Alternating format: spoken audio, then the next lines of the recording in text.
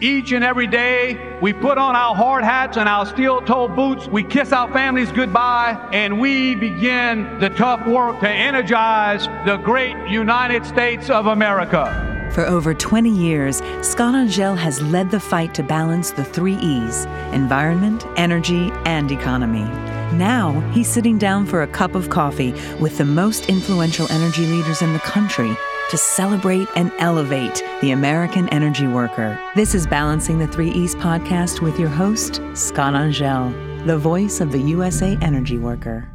Good morning from the USA Energy Worker Studio in the heart of Cajun country, where today we are focused on celebrating and elevating the contributions of our USA energy workers across America as they help America balance the 3 E's of energy, environment, and economy.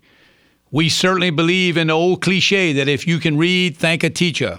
It's so true. You know, our teachers deserve our appreciation and respect. We like to add to that cliche, if you can read at night in your cool or warm home, thank a teacher and a USA energy worker. And speaking of balancing the 3 E's, somehow along the way, the red states became concerned about one E called energy, the blue states about another E called environment. And at USA Energy Workers, we believe there is a third E that has to be a part of the national conversation. It's not red or blue, it's bright purple, and this third E is called the economy. You see, we've had 6 recessions from 1973 to 2019, and all have been preceded by a spike in energy prices. We build and sell more cars, and we build and sell more homes when we have access to affordable energy. We have a more robust retail, entertainment, travel, and leisure economy with affordable energy. Inflation is lower with affordable energy. Food costs are lower. Monthly utility bills are lower. Clearly, unaffordable energy affects us all, but especially the single mom carrying kids across town to daycare and senior citizens on fixed incomes, often making choices between paying for prescription drugs and utility bills. In today's Energy U podcast, we will focus on American energy, access to American energy being the solution to balancing the 3 E's of energy, environment, and economy. It's clear that nobody does it better than the USA energy worker, and we believe it's time to quit vilifying the American energy production while begging OPEC to increase their production. Rather, we need to unleash the inspiration, the dedication, the innovation, and absolutely, indeed, the perspiration of our USA energy workers. But don't take just my word for it. In February of 2023, the Institute of Energy Research issued a report that concluded that domestic production of oil and gas is better for the environment than importing production from foreign sources. Relying on congressionally mandated offshore lease sales rather than the historical practice of adopting comprehensive 5-year offshore lease schedules is poor public policy and puts the American economy at unnecessary risk due to high energy prices. Again, don't take my word for it. On October 11, 2021, the Wall Street Journal editorial board agreed, quoting, "The way to reduce gas prices is by increasing oil supply." So clearly, in the name of the environment, it absolutely makes no sense to pause and cancel offshore lease sales in the United States while asking OPEC to do more. OPEC responded by simply throwing the middle bird to America and saying, don't ask us to do what you won't do for yourselves. Today, I want to focus on the climate advantages of the Gulf of Mexico. A little background for our audience. The Gulf of Mexico produces about 1 in every 7 barrels of U.S. oil production. But clearly, this is not your grandfather's Gulf of Mexico. According to the Bureau of Labor and Statistics, offshore exploration and production is the second safest high-hazard industry in America when measuring incidents per 200,000 man-hours. This performance is second only to the nuclear power generation industry. From recent data, the volume of oil spilled to oil produced was 13 tablespoons in a 660,000-gallon Olympic-sized swimming pool in 2018, 17 tablespoons in 2019, and a half a gallon in 2020. Incredible improvements in that space. But that's not all. One of the things I think that gets misunderstood about offshore energy is the respect for marine life that the marine workers in the industry has. There have been 0 marine mammal or sea turtle fatalities from oil and gas operations on the Outer Continental Shelf from 2017 to at least 2021. Certainly, I think, indicating to America that not only do we respect life, but we also respect marine life. And I would say to our listeners across, not too long ago, perhaps, when there was a marine mammal strike, you could hear Cajuns working offshore, perhaps responding to, maybe we need to start cutting the onions and the bell peppers because there's going to be fish coubillon tonight. That whole mindset has changed drastically, and there is a huge, huge respect for marine life in the Gulf of Mexico. I think you'd also be interested in knowing that a federal document issued by the Bureau of Ocean Energy Management in November of 2016 by the Obama-Biden administration concluded that the United States, and I'm quoting here, concluded that United States greenhouse gas emissions would be higher if BOEM were to have no lease sales. It goes on to say that emissions would be higher due to exploration, development, production, and transportation of oil from international sources being more carbon intensive. Again, this is a report, it was a federal report that concluded that if we did not have lease sales in the Gulf of Mexico, we would have more carbon emissions because we would have to backfill our supply needs with foreign energy, often from international sources being more carbon intensive. Yet, despite that conclusion reached by the Obama-Biden administration in a federal document in November 2016, that's exactly the energy policy our nation has adopted. We have paused and canceled lease sales, and we are now asking foreign countries to backfill our needs with higher carbon intensity production. It's hard to understand, and at USAEnergyWorkers.com, we believe we should be favoring Larose, Lafayette, Lake Arthur, Lake Charles, and Lubbock over Libya, Midland over Moscow, Abbeville over Algeria, Kaplan over Kuwait, and Dulac over Dubai. It's clear that offshore has been a part of the American energy portfolio for now over 5 decades. This is not radical policy to embrace energy production from publicly owned offshore properties. We've had it for over 5 decades between 13 different presidents of different parties. In fact, earlier this year, the distinguished CEO of British Petroleum stated that more investment in oil and gas was good for the climate fight. He correctly explains that reducing supply without reducing demand inevitably leads to price spikes, which leads to economic volatility, which undermines the support for our energy transition. Said another way, that statement screams out what we've been saying at USA Energy Workers. It's about balancing the 3 E's. So we want to bring in a very, very special guest, a gentleman that has had a distinguished career in both the private and public sector. I'm happy to introduce to Cajun Country and to our inaugural energy podcast, former Secretary David Bernhardt. Good morning, Secretary Bernhardt. It's so good to have you joining us. I hope you are well today, sir. Scott, it's great to be here. Thanks for having me. Well, let me give our audience a little bit of background. The first thing I would say about him, you could wrap it up in a couple statements. While most people in Washington, D.C. are playing checkers, David Bernhardt plays chess. The other thing I would tell our audience, if he tells you there's a cheese on the moon, you ought to start packing your crackers. Having said that, in a serious way, while serving as 53rd Secretary of the Department of Interior, Secretary Bernhardt led a U.S. Cabinet Department with an asset portfolio of over $300 billion, a $16 billion annual budget, and nearly 70,000 employees through a period of transformational improvement and change. He's a creative problem solver. He's focused on efforts to conservation stewardship, expand opportunities for access to hunting and fishing on public lands. He drove regulatory change and worked to enhance our nation's energy independence. And I can say, working for him, while we drove change and we drove energy independence, the one thing he made it very clear to me: never sacrifice safety and never sacrifice environmental stewardship. So I'm very, very proud to have been a part of your team, sir. I appreciate so many things that you did for us. And, when you take a look at the fact that he's the only person to have served Senate confirmation as the Secretary of the Department of Interior, the Deputy Secretary of the Department of Interior, and the solicitor. So he's the chief officer, the chief operational officer, and the chief legal officer. Again, tremendous service, sir, and we are very, very proud to have you with us. A little note for our folks: he's a country boy.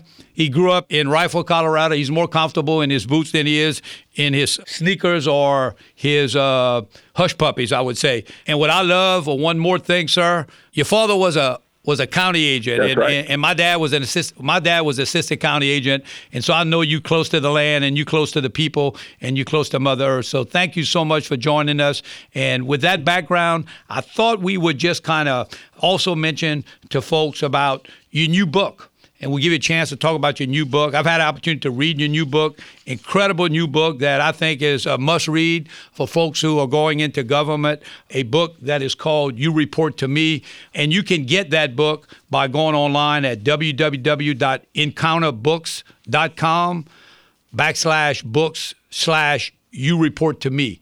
It's an incredible book. Thank you for taking the time to write that book and share it with us. As we kind of get into to sharing with America some of the challenges that we have in this whole energy space, tell us a little bit, Secretary Bernhardt, at the Department of Interior, what was your main goal during your time there? Well, the beauty of our system, Scott, is and you know this better than anyone. When you're running an agency like Bessie or the Department of the Interior, your goals are set by the person at the top, the President of the United States. And in our case, we had the good fortune to work for our president, who had a big vision when it came to energy and energy policy. He had a vision of what he termed energy dominance, and he had laid out that vision in his presidential campaign in 2016, and then he had,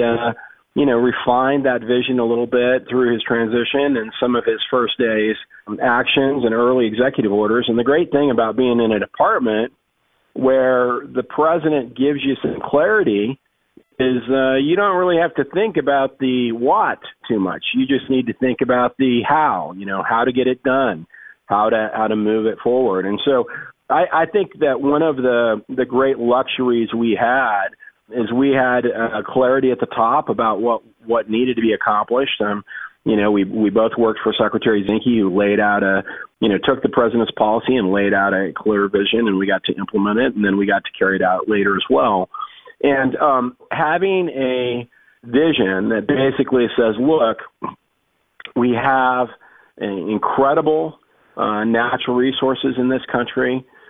We can develop them in an environmentally responsible way, probably cleaner than anywhere in the world, and we can do it in a way that fundamentally improves the lives of the American people and enhances our national security prospects, was something that was very exciting. So, our job at the end of the day was relatively easy. It was like, okay, get with it. And what was remarkable in our tenure, from my perspective, is that we would head down a pathway, and the president wasn't going to pull us back. And as a result of that, if you look at your productivity or other bureaus' productivity during our tenure of Interior, what you see is that it really, really outpaced its predecessors in terms of activity and timing, and that's something that I'm proud of. I think we did a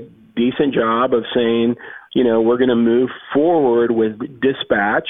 We're going to make decisions thoughtfully after looking at the law and the facts and understanding the president's policies. But our job was pretty simple. Get her done quickly, get her done in a way that's responsible and good for America.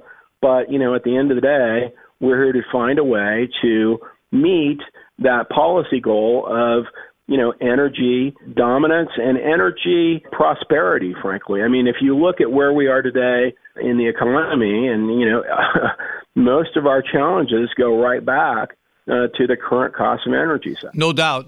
And as you said that you reflected proud, you should be proud, sir, because the results are amazing when we take a look at that energy dominance. And I was so impressed as you had your hands on the steering wheel there that the management of the resources that we've been blessed with had this kind of theme that I started actually here when I had the responsibility of running a very small department here in Louisiana called the Department of Natural Resources, that it's not an either-or equation, right, that we can actually do more than one thing at one time in America and that we can have a sustainable environment at the same time we have high domestic energy production. And I was so pleased to work in a space where that was the overall theme.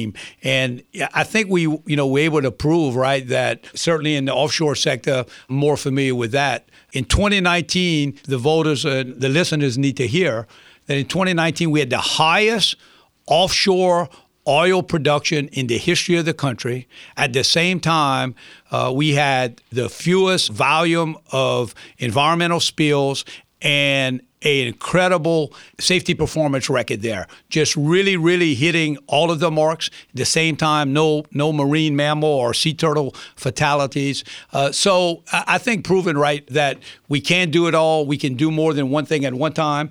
And that kind of lack of management today for we can do it all is causing some incredible pain at the pump. And, when you listen to the conversation, it seems like folks want to maybe try to blame most of the higher prices that we've had on Russia's war in Ukraine. But I think the truth is very clear. Prices were increasing well before that. Tell us what you think about, energy prices, how you see energy prices through the prism of the war in Ukraine. Well, I mean, I want to jump right back in that, but I want to highlight something you just said about the safety record that was under your leadership in 2019 and the production record. And what's amazing about that, that was absolutely incredible. And what's even more amazing is I'll guarantee you that never showed up on the front page of the Washington Post, the New York Times, or anywhere else. And while you had that incredible record of safety, demonstrating that we can do both responsibly, produce and maintain high environmental standards. While you had that, I can guarantee you every journalist in America was just sitting there waiting for an incident, and what we had was an incredible track record. So now, look, when you talk about the price of energy, a big part of it at the end of the day is the laws of supply and demand are very important, but incentivizing entities to get out and do this work.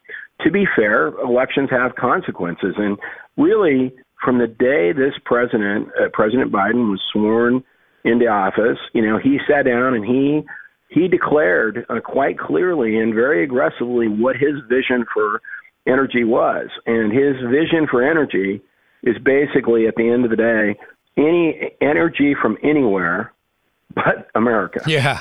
And we're happy to take energy from anywhere. And what's amazing to me is if he had used that theme in the campaign, I think it would have gone something like this. Look, my energy policy is to make everything more expensive and ensure that American workers don't benefit. American energy workers are harmed by not having the benefit of developing because we're going to stop leasing, and he actually said we're even going to stop permitting. So we're going to take the benefits to the American worker off the table. We're going to make it more expensive by importing, and we're going to make it dirtier we're not actually going to ask our adversaries to quit building their coal plants or, our trading partners to quit building their coal plants. But we are going to ask that we do some mining that involves, in foreign countries, that involves just incredibly bad environmental standards. We're going to ask that we get product that is not as clean as what we could develop here. We're going to do all of those things and basically try to cause, I'm sure he doesn't mean this deliberately, but, the impact of all of this will be incredible energy costs. And you have run for office, like I haven't. But I can't imagine that being a very marketable political ideology, right? If you go out and say, vote for me and here's all the stuff I'm going to do. So he didn't quite say that, but I will tell you the impact. And this is the impact that stuns me, Scott. The other day, I was in Washington, D.C. Sadly, I am in the Beltway. And I was headed up to a meeting in the U.S. Capitol complex. And I got into a taxi, and I'm heading up there, and a young lady is driving this taxi. And, I ask her how she's doing. And she basically says to me, things are really, really tough. And I said, well, I know, but, what in particular? Because she was a little distraught. And she basically began to explain to me just how high energy prices had impacted her work as a driver, but more importantly, how expensive food had become for her family, the high increased prices of groceries, and just how hard it was for her. And as we approached the Capitol office complex, she says to me, do you talk to the people who work in Congress? And I say, yes, sadly, I do once in a while. And she says, would you tell them that we are hurting? Would you tell them that things are really, really hard? Now, let me tell you, she is not, she was not the person that you would expect to be saying, hey, our energy policies are harming us. But what she was saying is, look, what is happening today with these crazy prices that are fundamentally impacted by a policy to drive energy costs up is unbelievable. Yeah, and when we talk about those folks who can least afford it, it's certainly the folks who are often living at the margin, the single mom. This is very regressive policy. It's incredible, very right? regressive. It's incredible. And I think some of the information I've seen recently where part of the inflations that we're having, about 40% of the inflation is attributable to what is called energy inflation. And it is incredible, and the people need to know that when this administration took office, gasoline was about $2.41 a gallon, and the day before Ukraine conflict began, it was $3.52. So that was an increase of more than $1 before the war. Okay, so which is a substantial amount, and yet the narrative is that this is a Putin premium. And it's unfortunate that we are, in our estimation at USAEnergyWorkers.com, it's our estimation that if we would unleash the American spirit, the innovation, the perspiration, the dedication, we could actually lower energy prices, which would lower inflation, which would lower food inflation. Rather than increasing interest rates, we believe we should be increasing domestic production to get that supply-demand equation into balance. Well, and it's hard to get people to want to increase supply if you're going to tell them that, hey, they need to be out of business soon because of an existential threat, right? So, number one, that encouraging investment.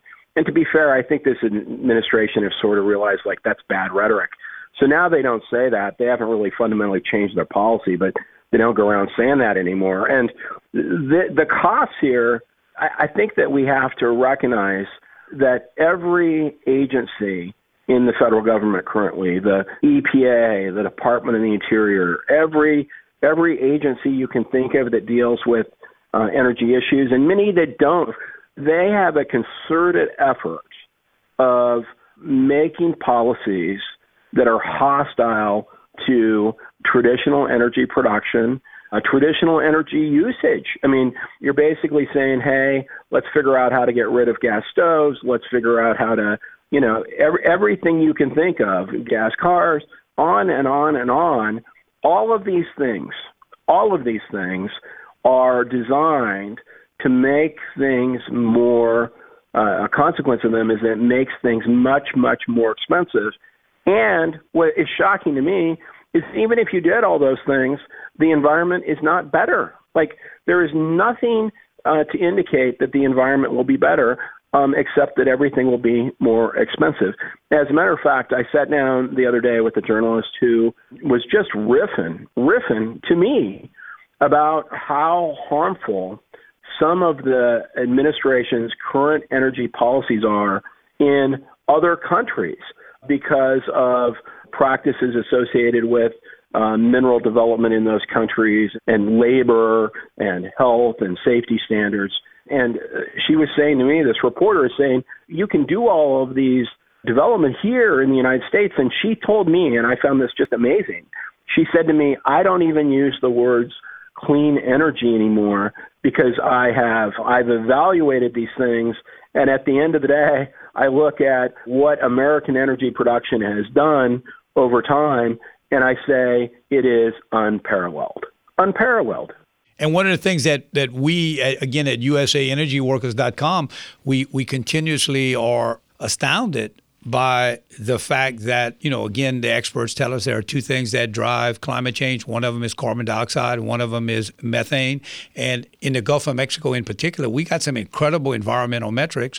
The Gulf of Mexico has the lowest carbon intensity production in America, the second lowest on the planet, and has the lowest flaring and venting of methane due to a very, very robust pipeline system. And so what we look at is the phrase global warming, and then we see it being administered as though it's USA warming, because we're not saying cut back on your consumption, Mr. Consumer. What we're saying is cut back on your production, Mr. Producer. Price will go up, but don't worry about it. We'll go over to other countries that don't share our values. They'll backfill that production. And as you said earlier, it does nothing for the environment, and the pain is all being felt by the American consumer. And obviously an unforced error. It's difficult for us to understand. We perhaps have got to the point where we think there's a nefarious reason why, as I said in my opening comments today, there was a report that came out of the Bureau of Ocean Energy Management in November 2016 under the Obama-Biden administration that said not having offshore lease sales would actually cause greenhouse gas emissions to go up in the United States, because we would have to backfill our needs with production often from foreign countries with higher carbon intensity. So, it's really, really sad. Look, you're right. Elections have consequences, but people are not entitled to their facts, right? The facts are very clear here, and it's important that we believe at USA Energy Workers the story gets out. We're doing everything we can to elevate and celebrate the contributions of our energy workers, because we believe that at the core of a strong economy, a safe country, that we can, in fact, do it through energy. And one of the things that I think we've all kind of noticed over the last year or so is the fact that the European Union has said, they got 40% of their natural gas from Russia. They've said, no, we don't want to do that anymore. So we have responded by saying, that would be good for us to perhaps backfill that with LNG opportunities. Yet we don't see the policies moving. We believe that America has an incredible experience feeding the world through our farmers. On the strength of our farmers, we have fed the world. And in so doing, we've made friends. We've exported democracies and freedoms. But in the meantime, we believe now we have the opportunity on the strength of our oil workers to actually not only feed the world, but to fuel the world. But we need policies to align with that opportunity. We can make the planet a lot safer, a lot healthier, if we were to unleash that American energy work. And I know that we've talked a little bit about that, you and I, when we visited. It is unfortunate. And now, the idea of taking away perhaps a residential natural gas stove, that's just ludicrous. I asked the question on the radio here when I was being interviewed, well, Are we doing that in our schools and our military bases? What about in our hospitals and our nursing homes if it's bad for our children? And it's not even possible for us to take all of that natural gas out of the hospitals and in the nursing homes and our military bases, but yet we're picking on consumers. It's just very, very unfortunate. I want to switch a little bit to an area that you have a lot of experience with and talk about how sometimes the government uses its different authorities to gum up the process. I personally was not as wise to the impacts of a misused or hijacked Endangered Species Act till I got to work on the federal level. I have a little bit of a good story to share. My father was Secretary of the Department of Louisiana Wildlife and Fisheries in the 70s when the American alligator was on the endangered species list. They worked really hard on some really robust management, and now that species has been removed. We have actually an alligator season in a very, very regulated way. We now have a whole industry that is capturing and making those hides available, the meat's available. It's a whole industry through, again, appropriate management. But one of the things is that we did that at the same time in Louisiana. We took that one off an endangered species as we were ramping up our energy production. So again, it's not an either or choice, right? Tell me, because I get concerned that we have folks who use the Endangered Species Act to carry out their anti-energy development. Should I be concerned? Well, there is that, and the reality is, I think for most Americans, the goal of conserving and doing things that are responsible to conserve our threatened species, I have always thought that is a wonderful goal, and I think that there are lots of ways to do that. The challenge is these acts were written a long time ago, and they're not necessarily perfect or imperfect, but activists, both on the regulatory side and groups, have litigated and really pushed some of these laws in ways that they probably were never intended to be pushed. At the same time, one of the things we did in our administration, which I thought was great, is we went through and looked at, hey, where has this case law taken us? And maybe we can reset some of this, not to minimize the need to conserve the species or to do that in a wise way, but to minimize some unnecessary conflict in these acts, because I believe that has unnecessarily led to basically conflict on how to conserve species, how to do it in a way that's responsible. And part of it is activists within the agencies themselves. Sometimes the folks within the agency don't really want to follow the rules or the law, and that requires, policymakers to step in and say, hey, we need to hew closely to the law. But what we were able to do from a regulatory standpoint is really go in and make some big improvements in how we would consult on species and how we would list species.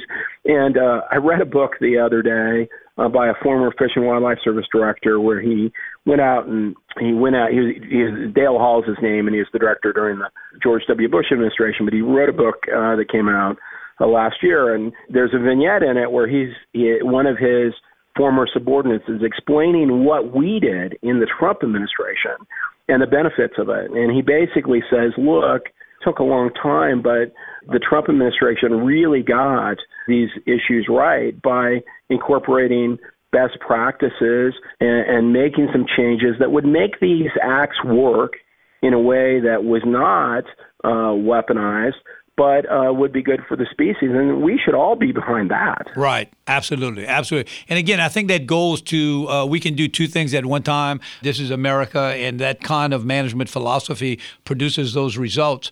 One of the things that we particularly concerned about here on the Gulf Coast is we have now had the longest lapse in the history of our country when it comes to the adoption of a 5-year offshore leasing plan. That plan lapsed, and this administration has failed to adopt a new one. We've had, again, offshore lease sales, and we've looked to the offshore province as a strong provider of American energy. There's been now, I think, we own 5 decades of offshore energy between 13 different presidents of different parties. So again, not radical policy that has been tried and tested, bipartisan for a long, long time, and has been good for America. Yet, I think there are some either statutory deadlines or some regulatory deadlines that this administration has missed and is perhaps maybe struggling through the court system on that. Anything you might share with us on the process of that 5-year offshore lease plan? Is that something that Congress has mandated that the executive branch produce on a regular basis? Well, they set in law the requirements, and certainly the recently passed, so-called Inflation Reduction Act had its own set of requirements. But the reality is, there's not going to be a lease sale in the Gulf of Mexico in 2024, I don't think. I mean, when you look at, number one, this administration, they like to blame the prior administration, but here's the facts. They could have, on day one, started working on the 5-year plan and had it finalized well before it lapsed. They had plenty of time. They chose not to. They would say, well, the other guys didn't do it, and that's fine. But they had, nearly 2 years to get it done. They didn't get it done. They now have an act that says, hey, if you're going to do things in these offshore, in these wind areas, you also need to have some lease sales. And they're going to have the 5-year plan finalized this fall, but the NEPA is going to lead to a long delay. And, I really don't believe there'll be a lease sale in 24 unless it's very late 24. And so that's the reality. And, that allows them to be candid, to have kept their promise of no new leasing. And the impact of it long term is quite significant. You know better than anyone what production is in areas that were leased a long time ago, how that production has gone up and then begins to decline, how important it is to have leasing happening way out in the future before. I mean, that is what future development is all about. And at some point, this policy is going to come back and really, really bite the American people in a way that is going to be very, very significant, all because we made a choice deliberately to not move forward on these processes and ensure that there was going to be a pipeline here of energy resource that we will undoubtedly need at some point in time. Yeah, and I think folks sometimes read that, well, there was a lease sale in March and there'll be another one in September, but those lease sales were not from a 5-year lease plan coming from the executive branch. Congress got so frustrated with this administration, they took the matters into their own hands and included language to have congressionally mandated lease sales, in a sense saying, just do it, right? And of course, that only is for 2 lease sales. And then you're right, you get into 2024 and without the congressional mandate, we back to the executive branch, slow walking this, and again, very, very unfortunate. As we begin to wrap up, tell us a little bit. Again, I want to hear about the process on your new book and how is it being received. And we want to certainly give you an opportunity to invite folks to visit the bookstore, if you would, online and make those books available. Because it's really, really great reading. I can share with you as a person who has served the public, this is a book that most public employees should read on the first day, should be part of their orientation. Go ahead. Tell us a little bit about how this came to be. Well, my real hope, and the book is called You Report to Me, and it really it begins with a little bit of an analogy of a discussion I had with President Trump. The real point of the book, and I hope people will read it, it's a book that is designed to give people a understanding of just what it's like to work in these environments of these agencies and what it's like to try and drive change. And the whole point of the book ultimately is to say that if the American, first off, I believe that we live in the greatest country in the world. We should be able to demand the greatest results possible from our government. And if we as a people want better outcomes, the American people need to tell their current and future leaders to provide them better results and demand better results. And the way you do that is with your voice to your legislators and to whomever you want to support for president. But ultimately, every single person in the system of government, whether it's in the civil service or a political appointee or in the legislative branch, at the end of the day, they work for you. They all report to you and me. And we need to start telling people we want some better outcomes. We don't want embarrassments like Afghanistan. We want plentiful, affordable energy, and we expect people to provide it. And if they don't, we'll find a group of new people. And if we don't do that and we don't have an accountable government, we'll all lose faith in government.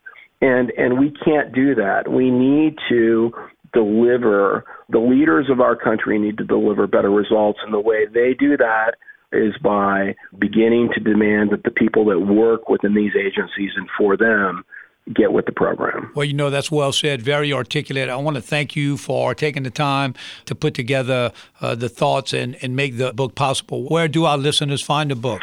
They can go to www.youreporttome.com. Great. So let's make that happen. I think folks will enjoy it. As we wrap up, we would say we believe that there are two things that get us up in the morning, always a measure of hope and a cup of coffee, right? And no amount of coffee can overcome the loss of hope. That's right. So we are hopeful today that our nation's energy policy will pivot to embrace our domestic climate advantage, environmentally advantage energy. We believe in the hard hats. We believe in the steel-toe boot wearers. We believe in the men and women who get up each day, kiss their families goodbye, and set out to do the hard work of energizing our nation. It's been a joy to have Secretary Bernhardt on our show today. We're appreciative of it. We want to wish you a very happy weekend as we approach the weekend, and look forward to seeing you again. And always remember that the men and women of the Gulf Coast appreciated your leadership that demanded three things: that we could have robust production, we could do it safely, and we could do it in environmentally sustainable. We proved that. We thank you. We look forward to seeing you again, sir. Thank you. This has been Balancing the 3 E's podcast with your host, Scott Angel, the voice of the USA Energy Worker, a production of the Oil and Gas Global Network. For more episodes or to find out more, visit us online at oggn.com.